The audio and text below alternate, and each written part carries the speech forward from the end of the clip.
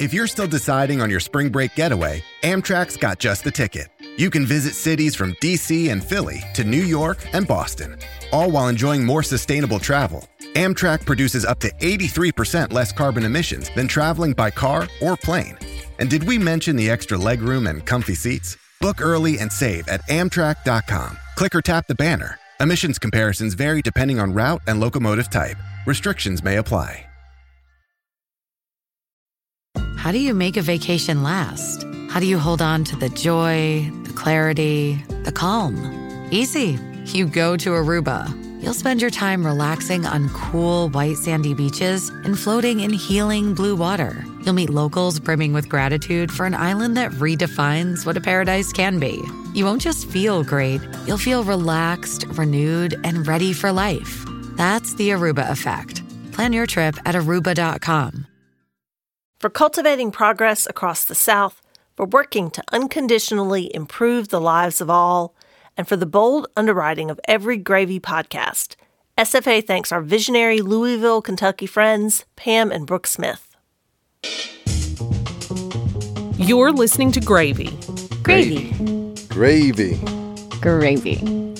A production of the Southern Foodways Alliance, Gravy tells the stories of the changing American South. I'm Melissa Hall. And I'm Sarah Camp Milam. Producer Dana Bialik first told the story of women hunters stalking their prey in the wetlands of the Mississippi Delta back in 2018. But as another duck season draws near, how near, Sarah Camp? Well, Melissa, Mississippi duck season opens each fall at 30 minutes before sunrise the day after Thanksgiving. The most avid duck hunters, my husband among them, are twitching by the time the pumpkin pie hits the table. And if they play their cards right, they're out the door bound for the Delta by the time the turkey is cold. I fact-checked that last sentence with my husband's lifelong best friend this morning, and he offered this correction. Twitching is an understatement. Then what happens?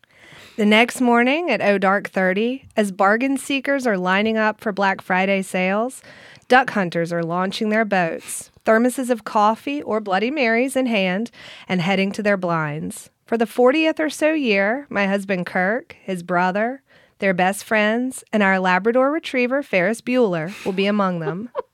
So we knew this was a story worth revisiting. What happens in your house during duck season?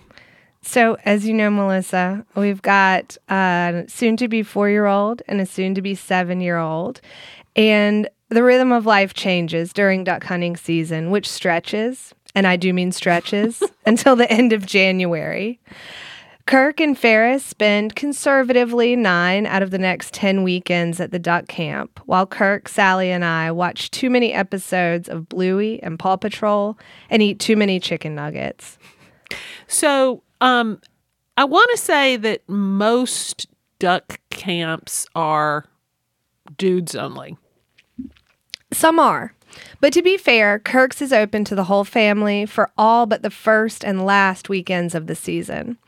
I'll pack up the kids once, maybe twice this winter for an afternoon of riding the four-wheelers, admiring the farm machinery, and dining on rotel dip, venison sausage, and duck poppers. But other than that, I'm usually a duck pass.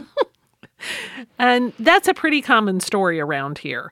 Men and older kids hunt while women and young children stay home. And that's why I like this story so much. The Swamp Witches, as the women in this episode call themselves, flip the script. In this story, women rule the duck camp. Women cruise through the frosty pre-dawn delta to settle into their duck blinds. Women call and women shoot. Dana Bialik takes us to the Mississippi Delta.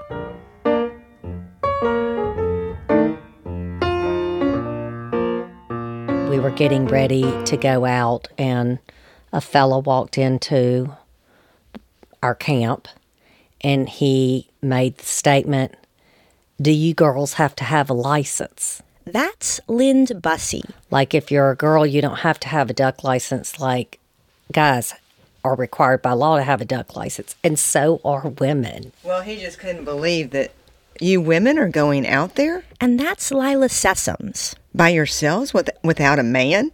Who's going to call the ducks for you? who's going to shoot the ducks for you? We were like, well, we are. He just couldn't believe it. Lind and Lila have been duck hunting together for almost 20 years. They belong to a group of women who hunt in the cypress groves of the Mississippi Delta. They call themselves the Swamp Witches. Men are often surprised to stumble upon a half-dozen women, not in the company of husbands or fathers or brothers, at the hunting club. Those men are often in john boats with outboard motors. Paddling traditional canoes, there's something simultaneously antiquated and avant-garde about the Swamp Witches. And we later saw that guy as we were blasting away, taking our limits that day. And they came by in their Go Devil, and we were standing by our canoes, and we had been having a fantastic hunt. And we said, "Are y'all going back in?" And he said, "Yeah, I got a hole in my waders." And we were like, "Oh, we hate that when it happens." I met the Swamp Witches at Ward Lake Hunting Club outside of Clarksdale, Mississippi, at a hunting camp that belongs to Allison Cruz and her husband Jim. You could say that Allison's the ringleader of the Swamp Witches. She loves this place. We're actually behind the Mississippi River levee that stretches pretty much from Memphis all the way down to Vicksburg. It's absolutely wilderness and wonderful and wild. Driving into the Delta from just about anywhere else, you feel how this region is a world of its own. It's just not as tame as some places. I mean, a lot of places in the world, they control the water, they control the hunting. And yes, I know they sort of control the Mississippi River by having this big levee, but behind the levee, it's pretty much up to God as to what happens. There's something majestic about Allison. In her 50s, she beams youthful energy. She's poised for adventure and the unexpected, and it's hard to imagine her wearing anything but her hunting clothes. Allison's an insurance agent in Clinton, Mississippi, just outside of Jackson. But during hunting season, she spends as much time as she can out here. Allison invited me to come along on a duck hunt, and I arrived at camp the day before, on a crisp and bright January afternoon. Allison was still out in the deer stand. It was nearing the end of both duck and deer season, and Allison wanted to make the most of it. She'd been in the swamp that morning hunting ducks. Later, while walking to the deer stand, she saw a wild hog. And out jumps this giant hog right in front of us, and I went, "Oh, there's a hog." Boom, shot it. Allison grew up hunting in this area. I remember learning to use a gun when I was a little girl with my father, and he started me out with a 12 gauge. I wanted to be there so badly, and I was never afraid of the guns. They kind of gave me an adrenaline rush, and I probably was about 9 or 10 years old when I first started hunting, so I was pretty young. It was unusual for a young girl to be hunting, but Allison didn't think about it that way. She just liked being out there and spending time with her dad. When my husband and I started dating, his passion was duck hunting, and at the time, mine was dogs. And so Allison started duck hunting with her husband and bringing her golden retrievers along. Then I got to where I wanted to learn how to actually call ducks and do all this myself. So in about the year 2000 was the first year that I took a dog that I'd trained out into the swamp and actually killed my first limit of ducks by myself. And the magic of that made me feel like I wanted to share it with other people.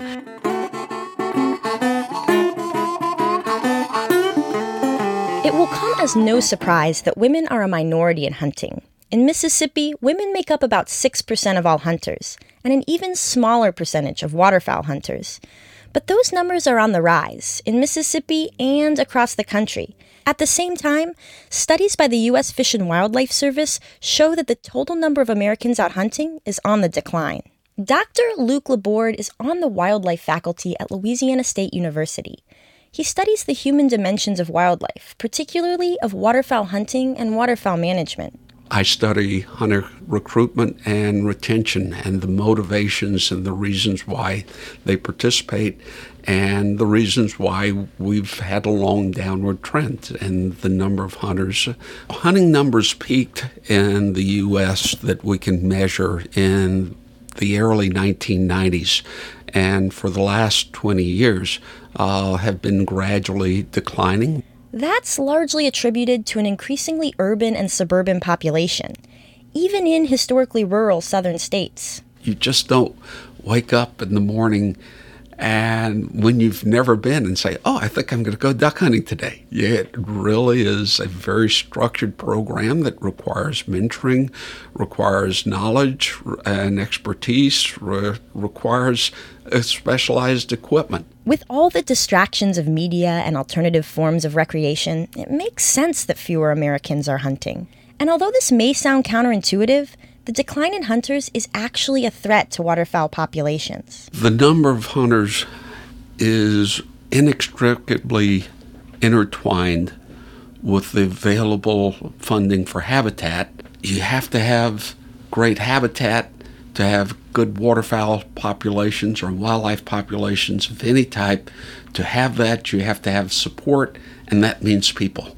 So as we decline in the number of people actually engaged in hunting, we get fewer dollars available for management, for habitat acquisition, for habitat maintenance. State wildlife agencies and the federal wildlife conservation system rely heavily on hunters for funding through license fees and excise taxes on hunting equipment. In a user-play, user-pay system, a decline in users is a looming crisis. So, people like Dr. Laborde are thinking about how to recruit new hunters, including women. The really neat thing is that women is the primary demographic of hunters in general and waterfowl hunters that appears to be growing. There's tremendous opportunity for women to help reverse the trend in hunting decline by mentoring other women.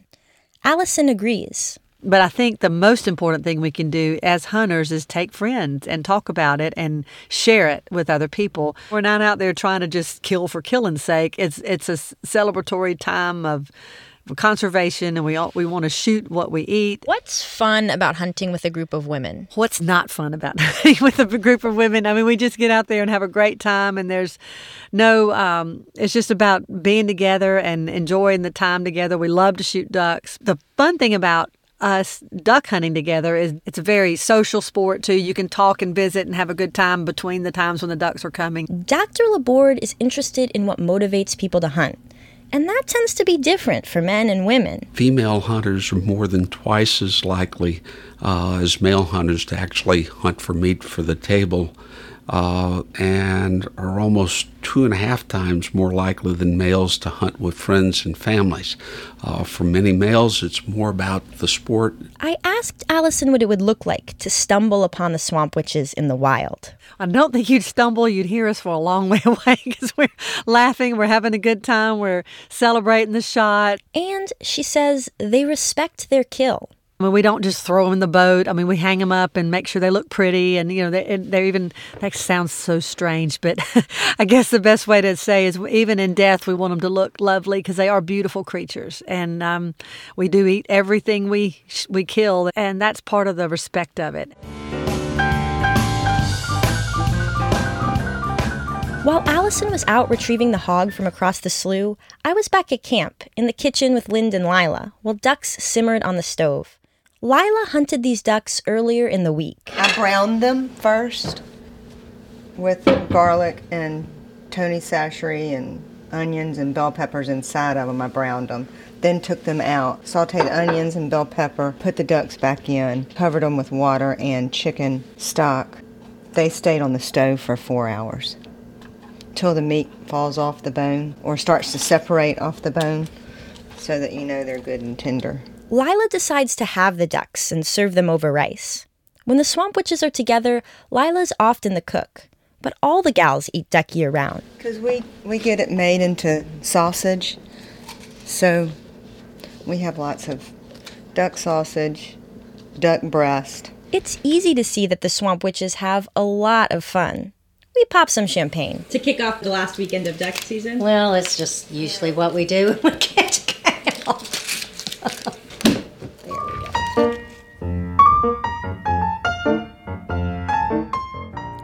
Allison and Jim's camp is homey and efficient. It's perched on stilts, and there's a stable for Allison's horses underneath. Inside, a handful of bunks means that the place sleeps as many as can fit around the big dining table. The walls, shelves, and mantels are brimming with mallard decoys, taxidermy, and framed photos of hunters and their felled game. And there's lots of Swamp Witch memorabilia, signs and ball caps, even engraved walking sticks for wading through the swamp. I learned that the Swamp Witches get each other matching gifts every year at Christmas. The gift this year? This is a wine opener that looks like a very large pistol. And it pulls the cork out, and then you keep the trigger going, and it spits it back up for you. So all the Swamp Witches got one of those this year? Yeah. Because, you never know when you need a very large pistol. Lila grew up duck hunting in the marshes of southern Louisiana. While both her parents hunted, it was her mom that took the time to teach her how to handle the shotgun and the dog and how to blow the duck call.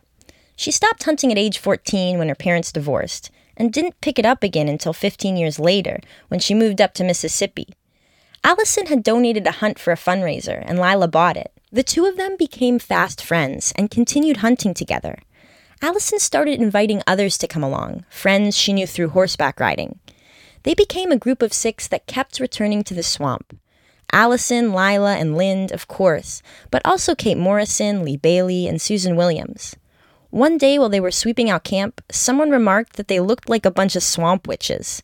The name stuck. Lind credits Allison and Lila's patience for the way that she and the others were able to take to duck hunting. I always say Allison and Lila are the best teachers because most women learn lots of things through men who sometimes can holler or get frustrated very easily. And how does one learn how to do something unless someone teaches them? Nearly 20 years later, the Swamp Witches still hunt together. On this trip, it's just Allison, Lila, and Lind. While we wait for Allison to return from the woods, Lind, Lila, and I thumb through an old photo album. This was after a big night. Can you describe for me what's in that photo? Well, this is Kate.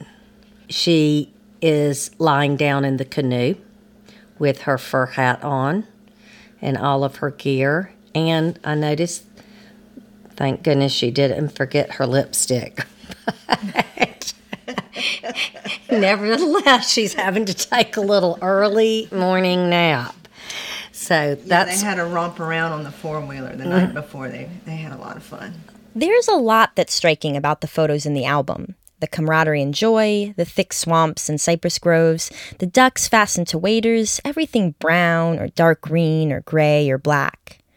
Also striking is the array of hats. The Swamp Witches wear fur hats and tweed hats and waxed hats, and out in the swamp, this sets them apart. So we tend to stick to the color scheme instead of the normal camouflage that most people wear. While most of the photos are of the Swamp Witches out in the swamp, there's many photos of them around the table. Being at camp isn't just about hunting. It's also about spending time together and spending time in this enchanting landscape. And eating food from the land makes them feel all the more connected to this place and to each other.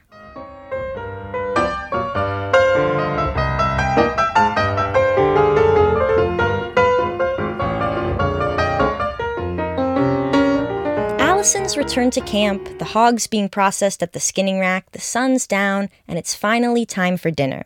After we load up our plates, Allison's husband Jim gives us a blessing. We do, Lord, thank you for gathering us together. Thank you for this good food, the blessings of this place, and for good friendship.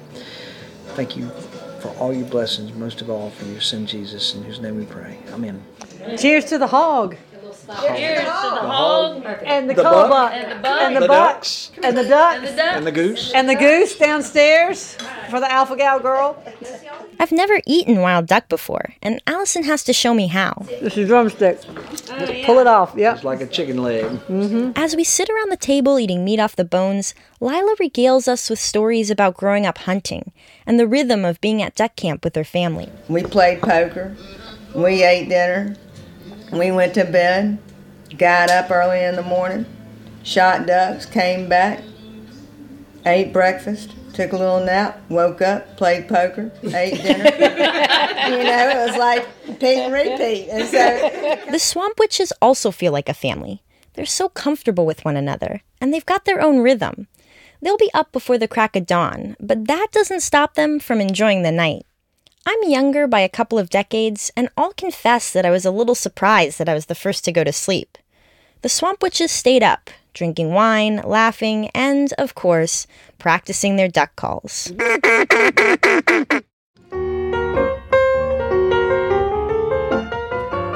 When we come back, we'll join the Swamp Witches on one of the many oxbow lakes along this stretch of the Mississippi River. But first... For 8 generations, the Samuels family has distilled American whiskey. Today, Rob Samuels, the grandson of founder Bill Samuels Sr., oversees the operation of the Maker's Mark Distillery.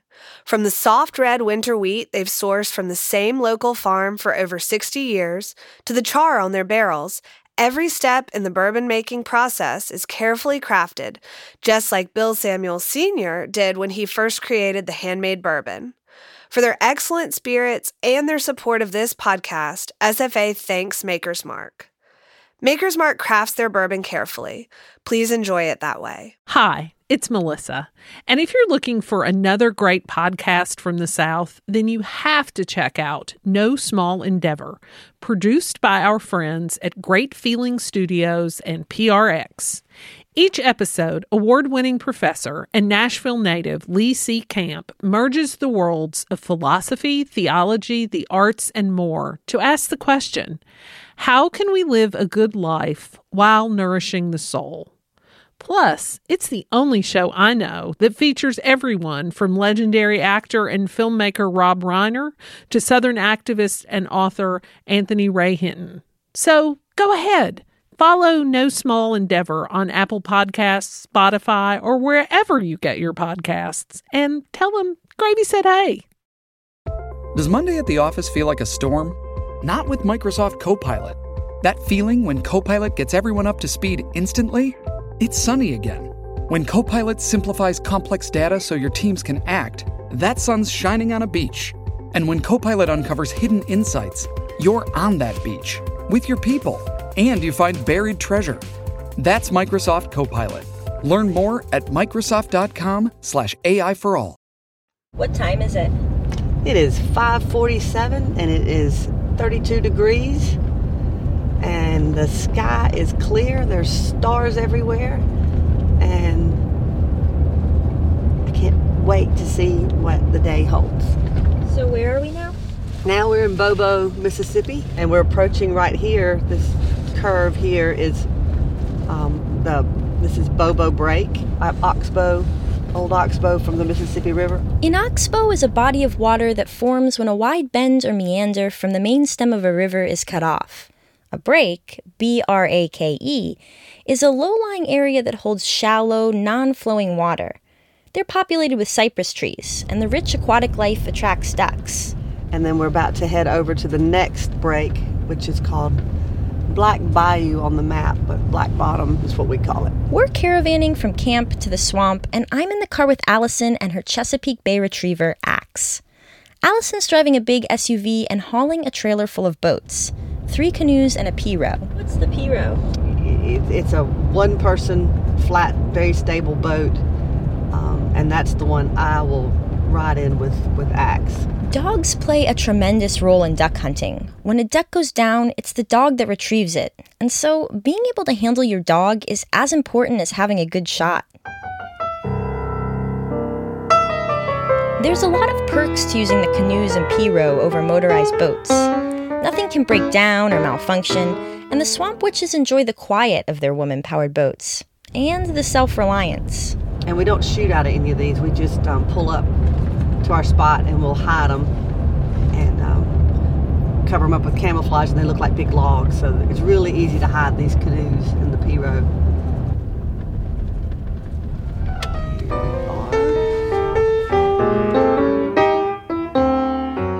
There's a lot of bustle when we arrive at the boat launch. We're in the last few days of duck season, and folks are up and out early. There's engines and motors and tires and mud. There's harsh headlights and taillights and men hollering at dogs. And then, when we're finally out on the water, everything is serene.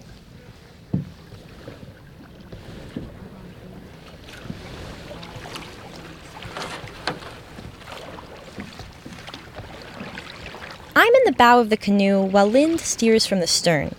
As we near our spot, we set out decoys. We unload the boats and stow them, and the shooters wade out into waist-deep water, standing side by side, shotguns ready. Allison hangs back with the dogs. And shooters are going to be up at these trees, but be careful getting there because it's deep. Everyone's in position, but it's still a few minutes too early to shoot. So now we're just waiting for waiting on. This is first light. It's kind of a golden glow behind us, and there's a few ducks circling overhead, and we'll just sit here and wait till shooting light till we can shoot them. So the Mississippi Department of Wildlife, Fisheries, and Parks regulates waterfowl hunting. Shooting hours for migratory game birds start 1/2 hour before sunrise. All right, ladies. If one comes in, we can shoot.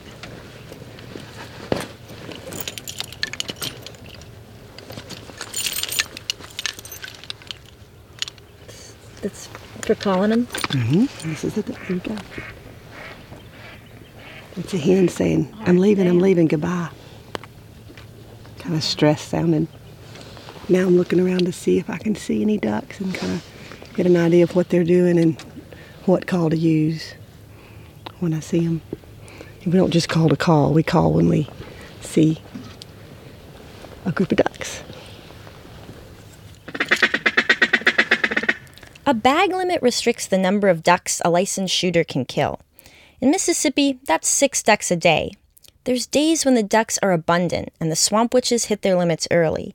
And then there are days like today. One of the things I'm doing now is making ripples across the water. Ducks see that and think they're ducks over here. We're not seeing too many ducks, and the ducks we do see aren't coming into land. Allison remains hopeful that things might turn in our favor. Ready. That was a pair of mallards, and this late in the season, they're paired up a lot, and it's hard to call them to convince them to come over here. They kind of want to do their own thing, be off on their own. We're looking for the lonely single mallard drake. Ducks don't mate for life, just for the season. Now and they'll fly back north and make more mallards and come back. Where do they go north? Up to Canada. They go all the way back up to Canada. And this is the big flyway. The Mississippi Flyway. It's the bird migration route that generally follows the Mississippi River in the U.S. and the Mackenzie River in Canada. About 40% of North American waterfowl use this route. This morning, that's a little hard to believe. We've been standing in the cold water for more than an hour now, but we're warm in our waders and hats. There's a lot of patience in hunting. You have to be comfortable not knowing what, if anything, is ahead. And then, out of nowhere... There we go. Get some ducks flying around.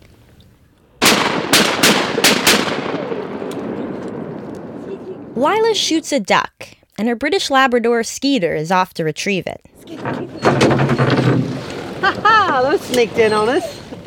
That's what we need. Good job, girls. Come on. Lila takes the duck from Skeeter. What do you have there? This is a gadwall. Some people call them a gray duck. I call them beautiful. The swamp witches didn't shoot their limits that day, but that's just part of it. So, if you knew exactly what was going to happen, it would get boring. But at this point of life, that's what adds spice to the adventure, is you don't know if you're going to stay dry, if you're going to be warm enough, if ducks are going to fly. Regardless, the swamp witches will return to camp. They'll sit around the table, laugh, eat duck, drink wine, sleep, wake up early, and return to the swamp. Repeat. Most delightful, quite exciteful, and a very insightful bird.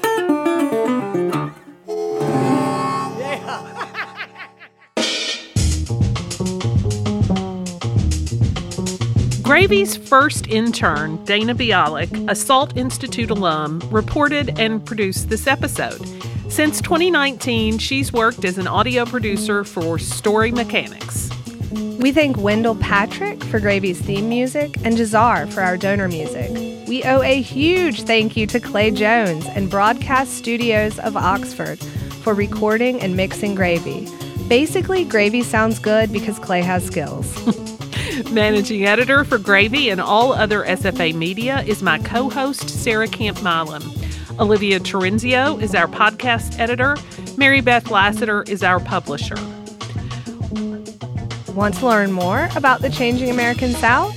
Visit us at southernfoodways.org. Read oral histories, watch films, or listen to this podcast. While you're there, become a member or make a donation. Your dollars fund our work and help us make more gravy.